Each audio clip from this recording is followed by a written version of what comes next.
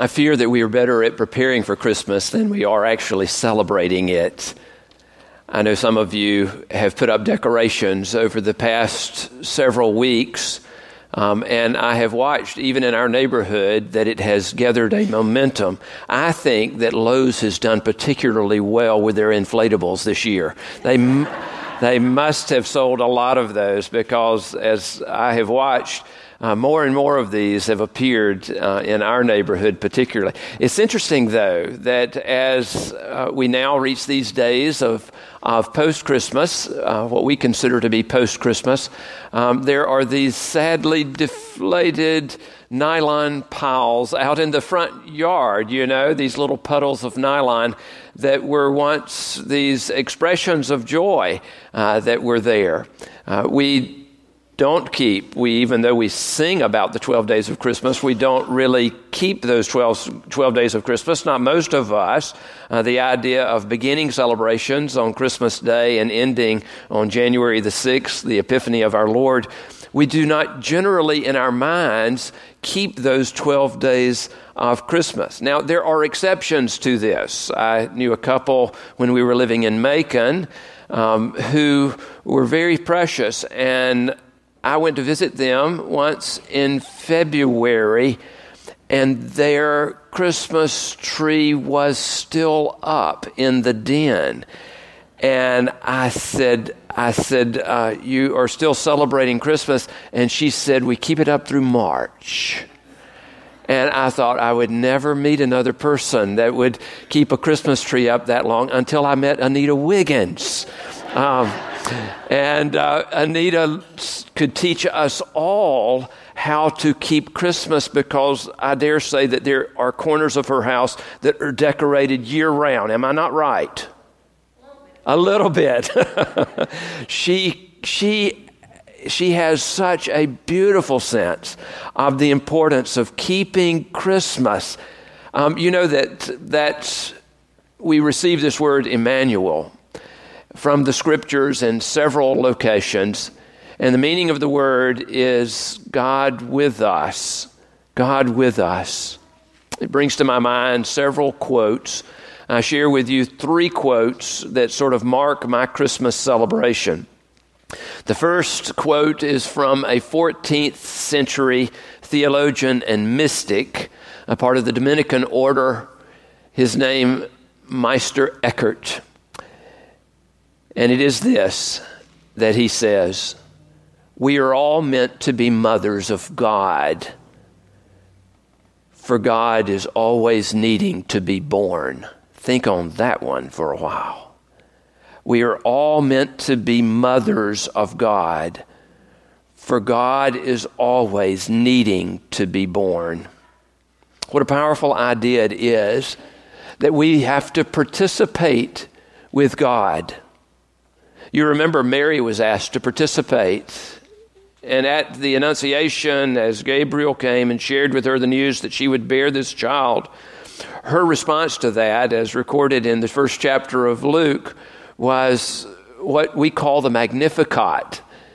And she simply says from the depths of her being, my soul proclaims the greatness of the Lord, and my spirit exalts in God my Savior, for he has looked with mercy on my lowliness, and my name shall be forever exalted. For the mighty God has done great things for us. How is it with your soul? How are you preserving Christmas even now? It may be that you have moved past that and put away the decorations even stored up, but do not store away the celebration of Christmas and the welcoming of God into the world. It is critical that we realize that as we participate in the celebration of Christmas, we birth God once again. Each day we have the opportunity. Howard Thurman, professor, theologian, mentor to Martin Luther King Jr., he was a remarkable man who really infused into Martin Luther King this theology of radical nonviolence, which is a gift not only to the world, but in particular to the United States of America, for the transitions that we went through in the 1960s could have been far, far more like the French Revolution than they turned out to be. Howard Thurman says this of this particular season: when the song of the angels is stilled, when the star in the sky is gone, when the kings and princesses are home, when the shepherds are back with their flock, the work of Christmas begins to find the lost, to heal the broken, to feed the hungry, to release the prisoner, to rebuild the nations, to bring peace among brothers, to make music in the heart. Why, the Apostle Paul never said a word about Christmas in all of his writings. You check me on this. I never did find a single reference to it. In fact, it's interesting that the gospel writers themselves, it's only Matthew and Luke that are making reference to this story. But the Apostle Paul, as well as Mark and as well as John, were all referencing God's coming into the world and our preserving his very nature. You remember the story of the Apostle Paul on that road to Damascus. And he was struck down by this light, the very presence of God with him. Why are you persecuting me? And Paul's question was so revealing. Who are you, Lord? And in that transformational setting, the Spirit worked within him to not only know God, but to preserve who God is in every day. I have a feeling that in this letter, he was not only writing toward the recipients that would read it in its cycle through the early church, but Paul was writing to himself. In the first chapter, the 15th verse, he says, "He is the image of the invisible God, the firstborn of all creation. For in him all things in heaven and on earth were created, things visible and invisible, whether thrones or dominions or rulers or powers, all things have been created through him and for him." And in the second chapter, the 6th verse, listen to what he says. "As you therefore have received Christ Jesus the Lord, continue to live your lives in him." Now, I know that you think to yourself, he's writing to that early community at Colossae. But can you imagine that in Paul's putting pen to paper, that he was writing almost journalistically, so that he himself would be the reminded. He would be saying to himself, as you, or as I therefore have received Christ Jesus the Lord, continue to live your lives in him. You know how critical this is. This is the preserving of Christmas in us. It is only we who think that Christmas is gone for whom Christmas is gone. God is with us. God is with us. And in this passage of Scripture, it is so clear what we're supposed to do in these days. He says, as God's chosen ones, holy and beloved, clothe yourselves with compassion, kindness, humility, meekness, and patience. Do those things that are of God, and Christmas will be preserved in you. Bear with one another, and if anyone has a complaint against another, forgive each other. Just as the Lord has forgiven you, so you also must forgive. And here at the end of this passage, he goes on to say, and whatever you do, in word or deed, do everything in the name of the Lord Jesus, giving thanks to God the Father through him. How does this change life for us? What does it mean for us to say, God is with us? What does that mean for us as a community? But individually, I'm asking you to think about this. What does it mean for you to say that God is with us? I went on a little tour of the Cathedral of the Annunciation up in Atlanta. It is a Greek Orthodox congregation that meets in that beautiful building. And our tour guide was one of the priests associated with that church. At the end, he asked, were there any questions? And I was thinking to myself, how is it that they receive communion here in this place? Because I know that different churches receive communion in different ways. And so I asked that question, how do you receive communion? And he said to me, he said, the congregants come forward. He said, before they do, though, we take some of the bread, some of the little wafers, and we take the chalice and we crumble the wafers into the wine that is in the chalice. And he said, when the congregants come forward, we use a little spoon, and they know that their instruction is to tilt their heads back like birds and to open their mouths. And we take this little spoon and dip it into the mixture. At that point, it's a mixture. They dip it into the mixture and put a very small amount into the mouth of the congregants as they approach the front. We're not doing that this morning, by the way. But what is so incredible, of course, my eyes immediately began to think, okay, and I realized that there in the dome of that cathedral was this 60-foot span of Jesus, this icon. And he said, you get it, don't you? He said, when they tilt their heads back to receive, they're staring directly into the eyes of Jesus, the one who is with us in this place. What powerful reminders you and I need. A few years back, there was a fad that was going on among youth groups especially, but a number of adults also adopted it, to wear little plastic bracelets that were carrying the initials WWJD. And it almost has become something that is overused now, to the point that people will leave them at home for fear of being stylized in a certain way.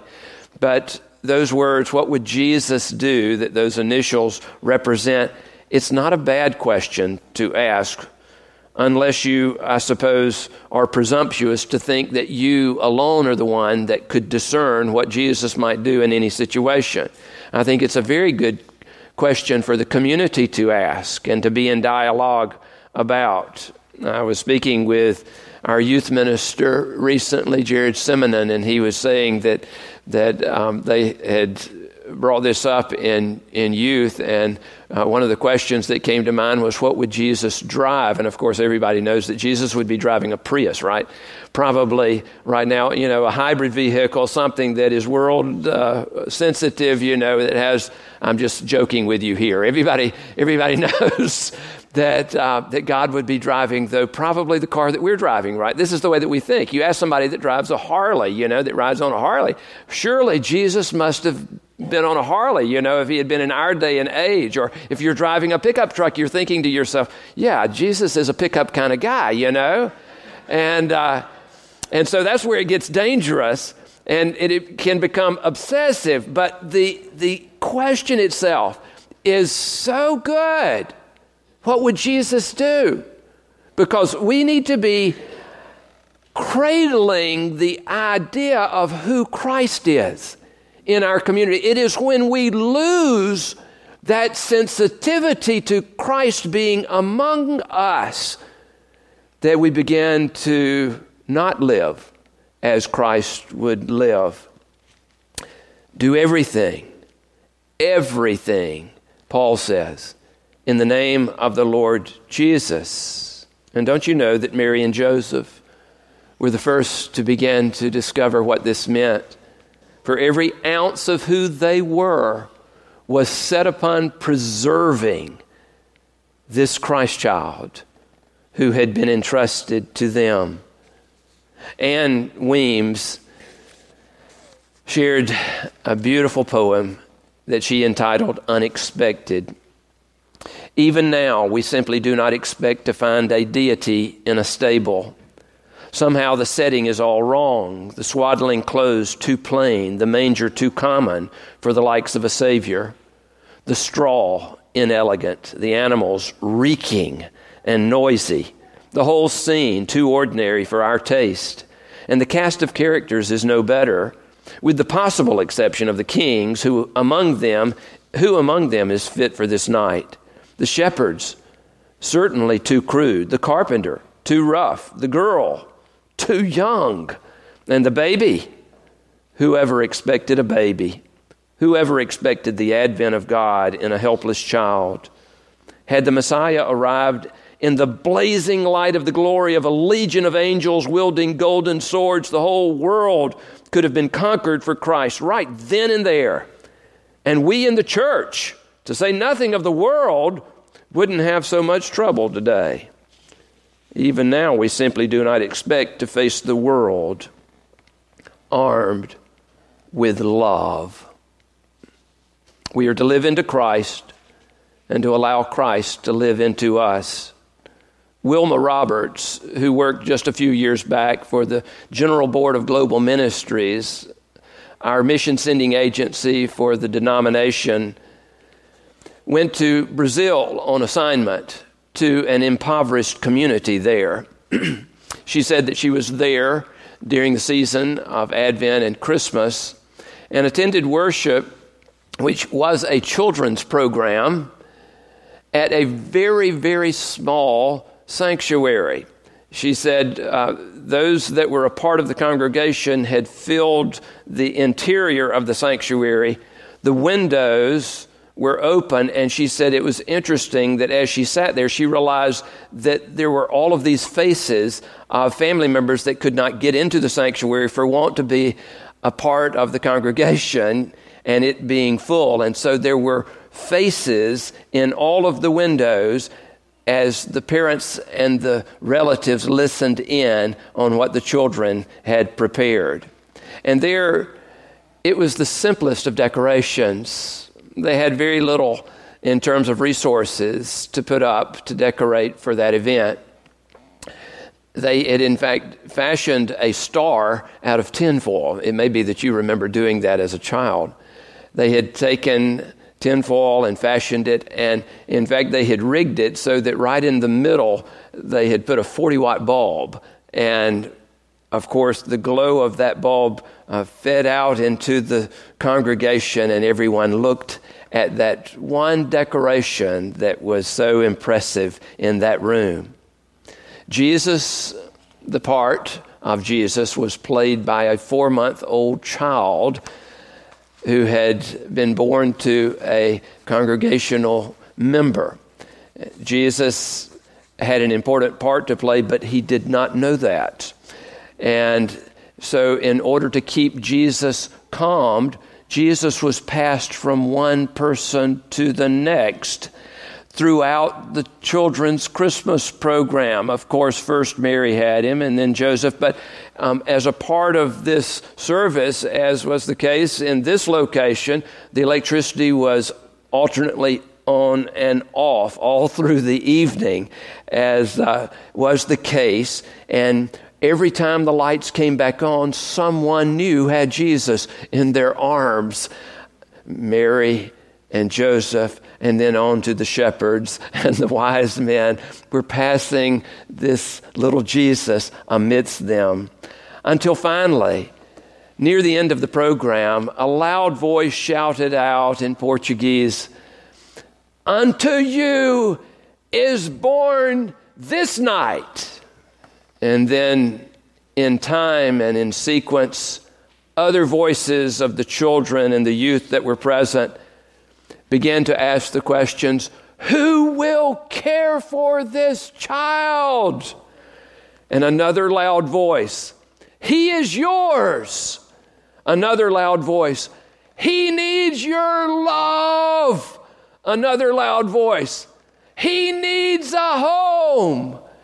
And finally, in great chorus, all of them shouted, "Who will care for Jesus?" And the program was over. Emmanuel, God with us. Who will care for Jesus?